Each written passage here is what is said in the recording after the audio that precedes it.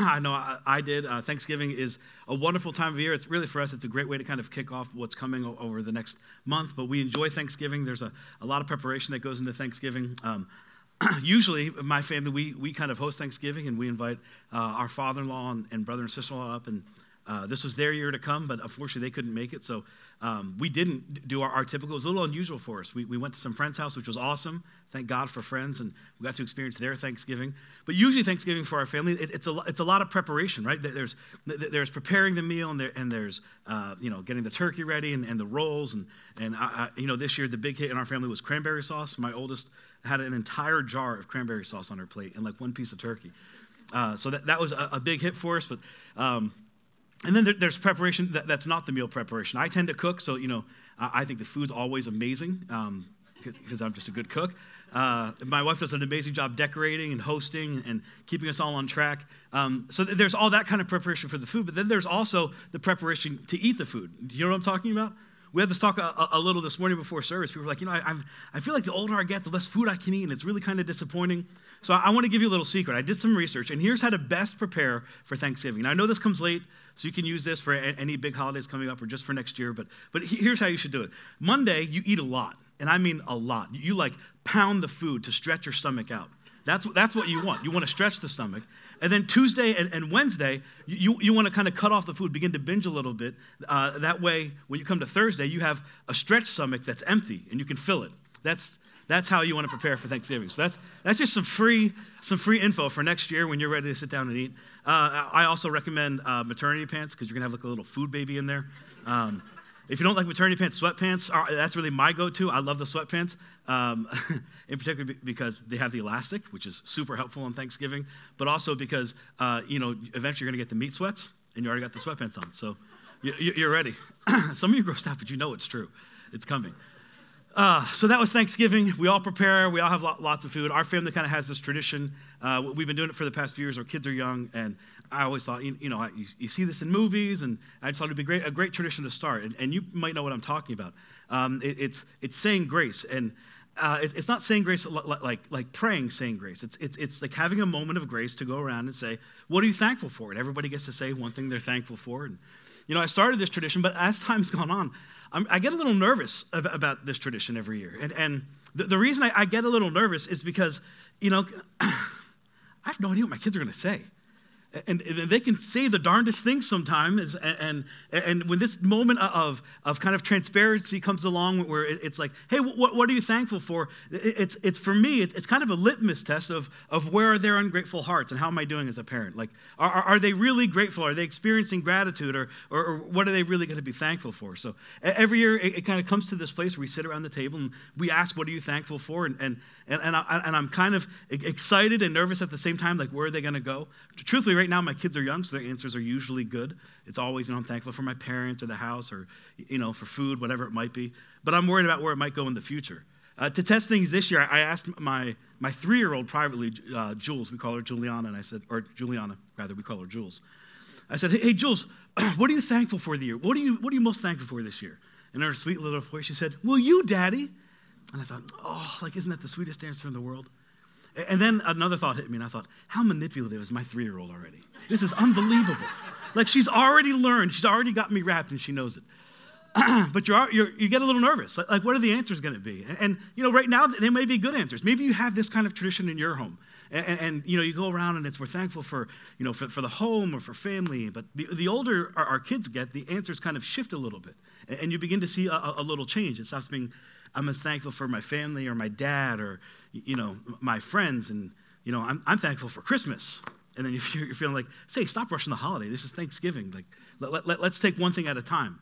And then maybe it moves on from Christmas to, I'm thankful for Xboxes and Fortnite and, my iPhone. And you begin to really think to yourself, like, is this what real gratitude is? We're just thankful for our things. Like we should be able to fill up a whole hour on talking about what we're grateful for. And then I begin to think, like, you've had 364 days to prepare. That's the best you could come up with? Like, Fortnite? Like, there's got to be more. And if we're really thinking about, like what are our levels of gratitude, or what really are we grateful for, I begin to think and kind of look at my kids and think, guys, you have so much to be grateful for, you don't even know.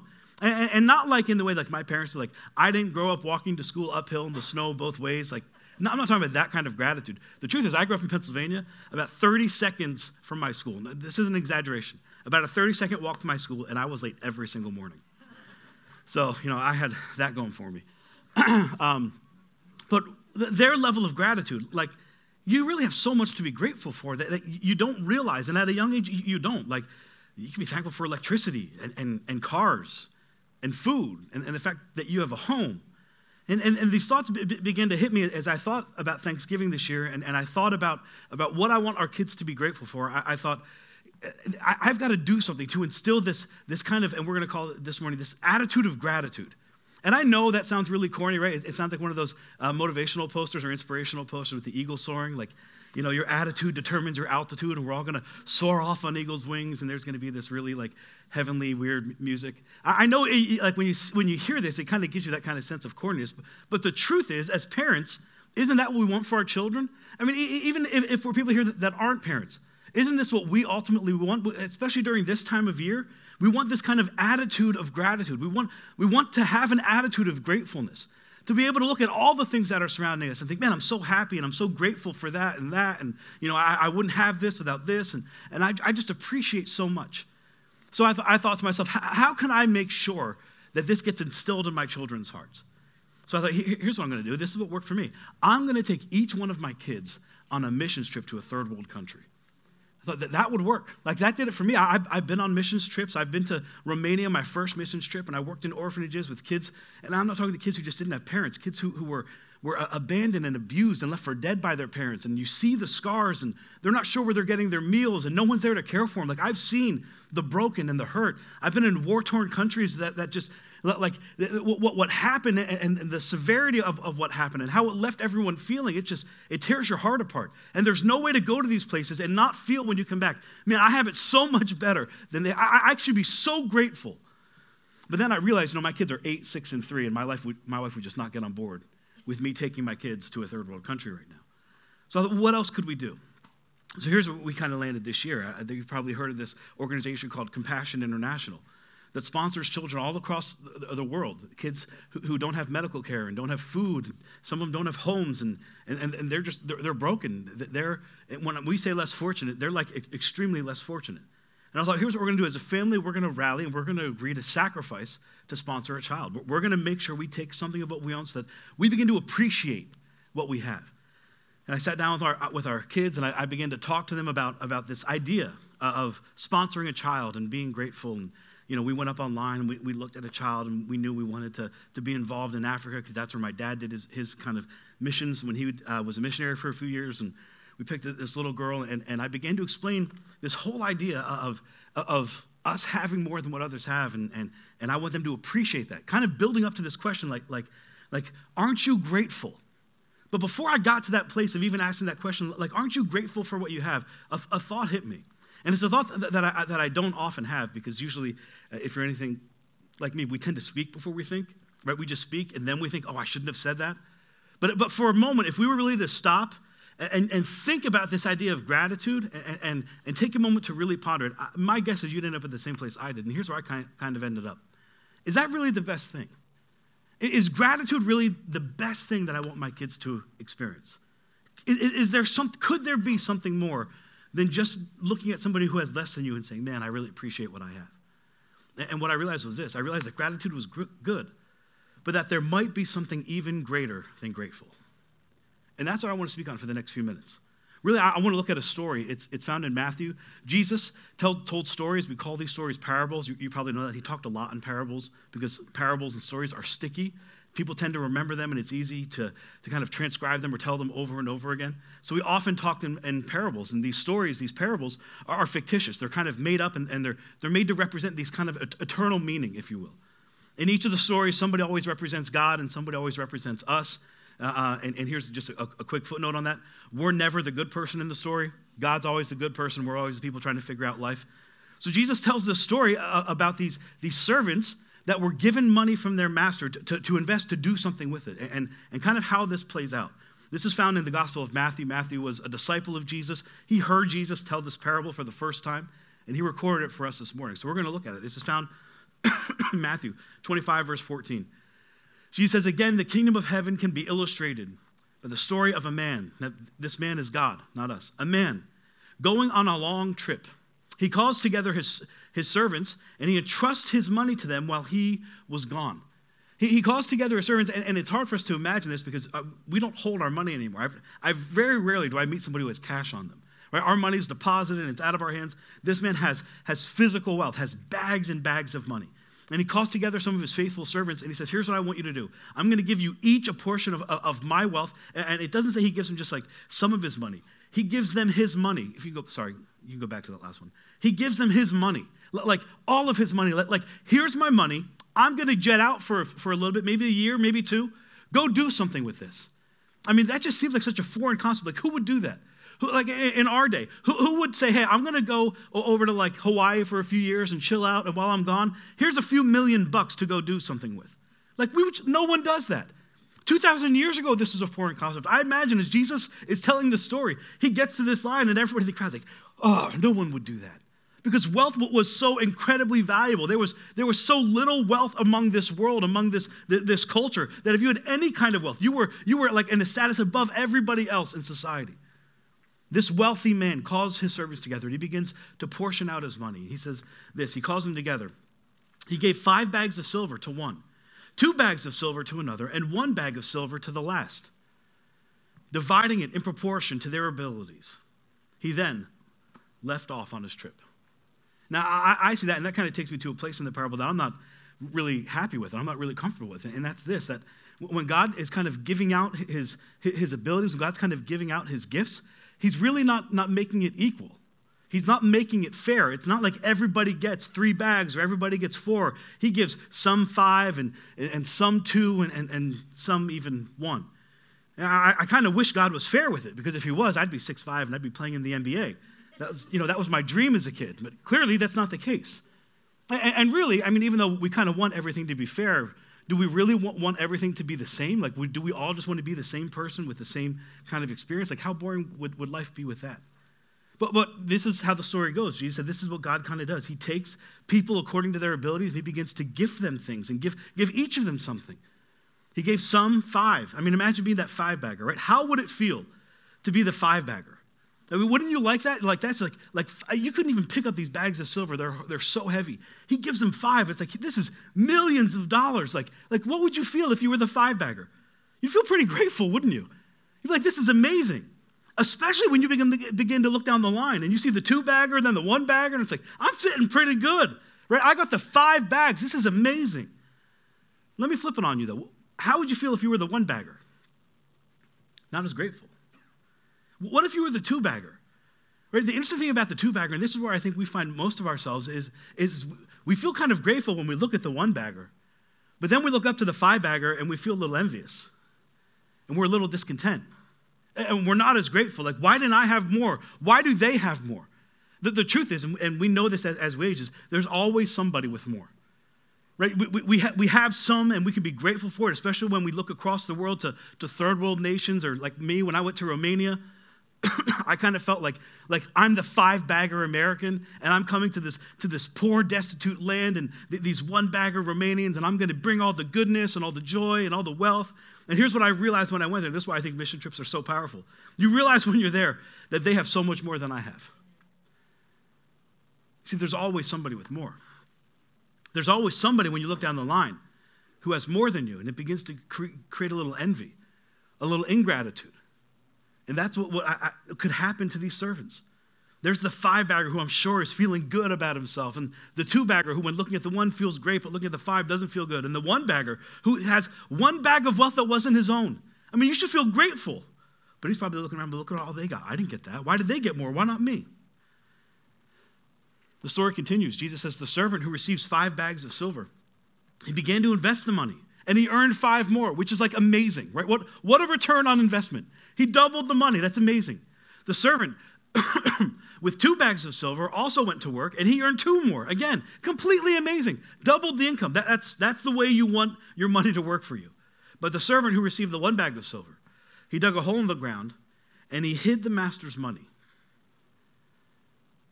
He almost like he got a little fearful. You see, we would never think of doing that today because we have banks and our money's secure. But in this culture, like I said, when you had any kind of wealth, you were in a tier above the rest of society that you feared for your life. You feared for your wealth. So it wasn't unheard of for wealthy people, for people with a lot of influence and a lot of money and a lot of valuables to dig holes in the ground and bury their wealth. I may not enjoy it, but at least no one else is going to take it from me. And that's kind of what this guy did. This generous master, I mean, he sounds like a generous guy, doesn't he? Like a guy you'd want to hang out with. He's giving a portion of his wealth. Just go do something with this. He's trusting people with his money, and they could have done anything. They could have robbed it and head out to the Caribbean. No one's going to find me. I'm going to enjoy my life now with your money. They could have squandered it. They could have stole it. But they invested. And the one with 5 gets a 5 return, the one with 2 gets a 2 return, and the one with 1, out of fear, hides his master's money. Before long, the master begins to come home. After a long time, Jesus continues. The master returned from his trip, and he called them all together to give an account of how they used his money. And I think this is probably an amazing moment, right? The guy with 5 bags of silver, at this point, he can't even carry it. There's so much silver. He has it on a wagon. Horse was, hey, master, you gave me 5. Look what I did. I invested, and I got 5 more for you. And the master is so excited. He says, well done, my good and faithful servant. I'm going to treat you like part of the family. Come in with me, and we'll celebrate, and we'll have a feast. You did an amazing job. Now, the guy with 2 bags of silver, you have to imagine he's feeling pretty good about himself. Like, I did the same thing. Master, look what I did. You gave me 2, and now I have 2 more. That's awesome, isn't it? I don't know if you're counting, master. I'm not sure if you're good with math, but that's not 7 bags of silver now. That's 14 bags of silver. Like, aren't you proud? Master, yes, good. Well done, my good and faithful servant. Come with me. I'll treat you like part of my own, and we'll celebrate together. And then the guy with 1 bag comes. And I imagine he sees what everyone else has done, and he begins to get a little fearful. At this point, if this is a movie, this is where the soundtrack shifts. Right? It goes from being nice and sweet, and look at all this celebration, to sounding a little bit more like Jaws. Like, dun, dun, and every step closer to the master. It's like, he doesn't know what's coming. He's about to get the surprise of his life. Really, he's about to be eaten alive. He comes to the master. The servant with 1 bag of silver came and said, Master, I know you seem like a great guy. I know you seem super generous because you gave us this money and we could have done anything with it and you trusted us. But master, I knew that you're a harsh man, harvesting crops you didn't plant and gathering crops that you didn't cultivate. I was afraid I would lose your money, so I hid it in the earth. Now look, here's your money back. Like, it just doesn't make sense. Like, if you knew your master was the kind of guy who would harvest crops that he didn't plant, like, would you bring that to his attention? Wouldn't you be a little scared? And then to show up and other people are like showing the double investment. He's got like a bag that's covered in mud and he's kind of dusting off. Like, look, here's the 1 bag. I know it's dirty, but it's still there for you. The master turns and looks at the servant and says, you wicked and lazy servant. If you knew that I had harvested crops I didn't plant and gathered crops that I didn't cultivate, why didn't you at least deposit my money in the bank? I mean, at least if you did that, at least I would have gotten some interest on it. Then he ordered his other servants, take the money from this one and give it to the one with the 10 bags of silver. Why didn't you do anything with what I've given you? Instead, you hid it in the ground. You didn't even use it. You didn't even try. You just hid it so nobody else could find it. And then Jesus kind of gives us the bottom line to the story. He says this. He says, to those who use well what they are given, even more will be given, and they will have an abundance. But for those who do nothing, even what little they have will be taken from them. See, what's interesting is at no point in the story is gratitude talked about. I mean, gratitude, it's not mentioned. It's not rewarded. I'm sure they felt grateful. I'm sure the guy with 5 bags looking out felt like, man, I'm so grateful that he would trust me with this. The guy with 2 looking at the one, I'm so grateful that I have more than him, and maybe I'm a little envious I don't have as much as him. The guy with 1, I had nothing, and now I have 1. The gratitude's not even discussed. It's what they've done with what they had or what they were given. And to bring it into our world, into our terms, it's kind of like God's given us each something. But what are you doing with it? I mean, he's made us all different, right? Some of you are salesmen, some of you are attorneys, some of you are doctors, some of you are speakers or pastors like me. He's given us all different abilities and different gifts. But what are we doing with them? Jesus ends the story with this, the final word.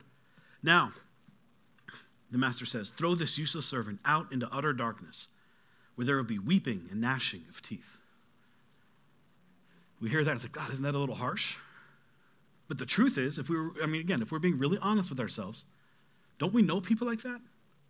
People who've been given some incredible gifts and incredible fortune, incredible opportunities. They have all this time in their hands to do something with, and they don't use it. And then they get to the end of their life, and what do? They weep about all the missed opportunities and all the missed times that they could have invested and helped and done something for humanity or for their neighbor. And they spend the remainder of their life weeping, just like Jesus said they would, because they didn't use the things that were given to them to help somebody else.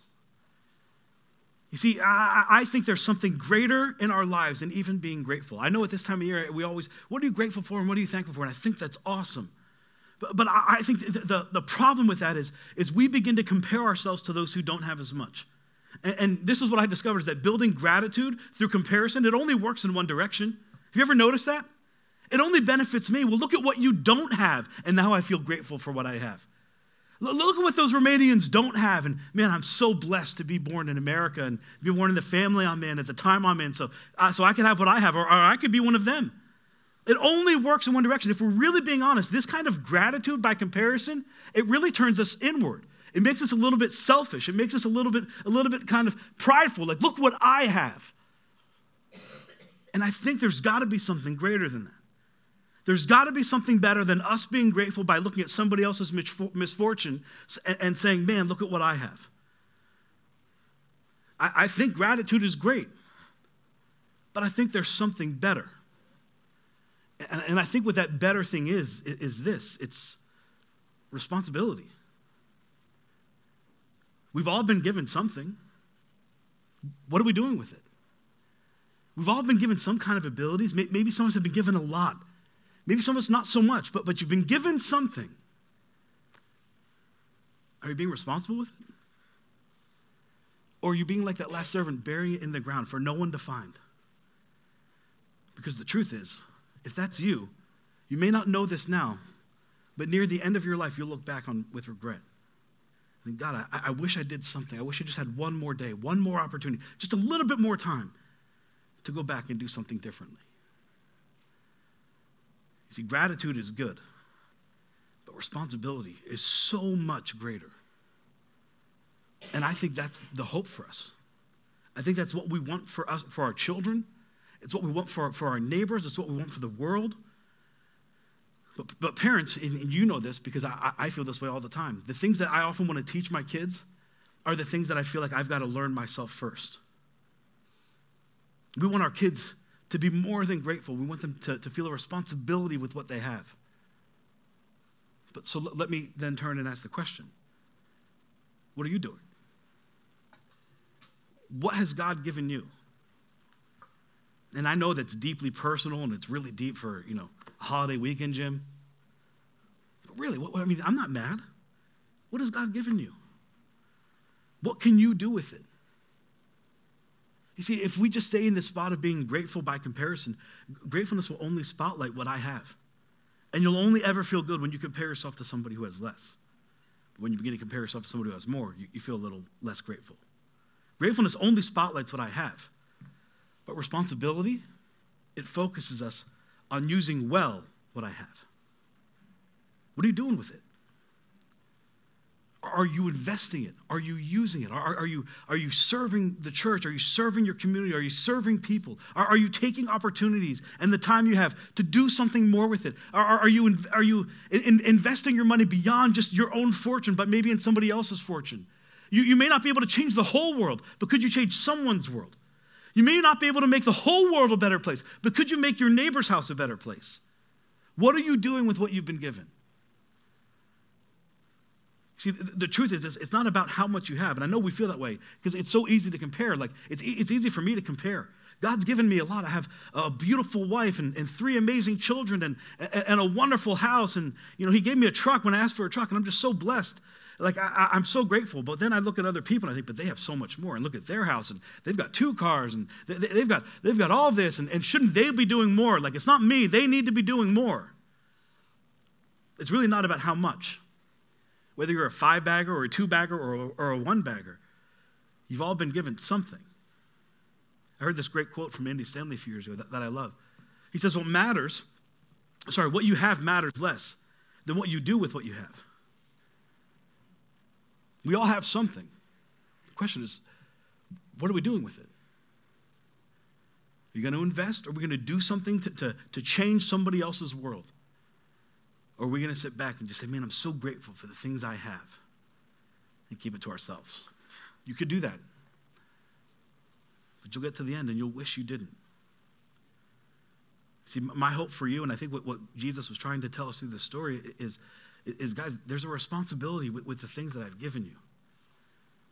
There's some responsibility in that, and I don't want you to just hold on to it yourself. I want you to use what I've given you and go do something amazing with it. And the more you do, the more I'll keep giving you so that you can continue to bless others and make other people's worlds better. But you got to do something. See, if you do nothing, it'll all be taken away from you in the end anyway.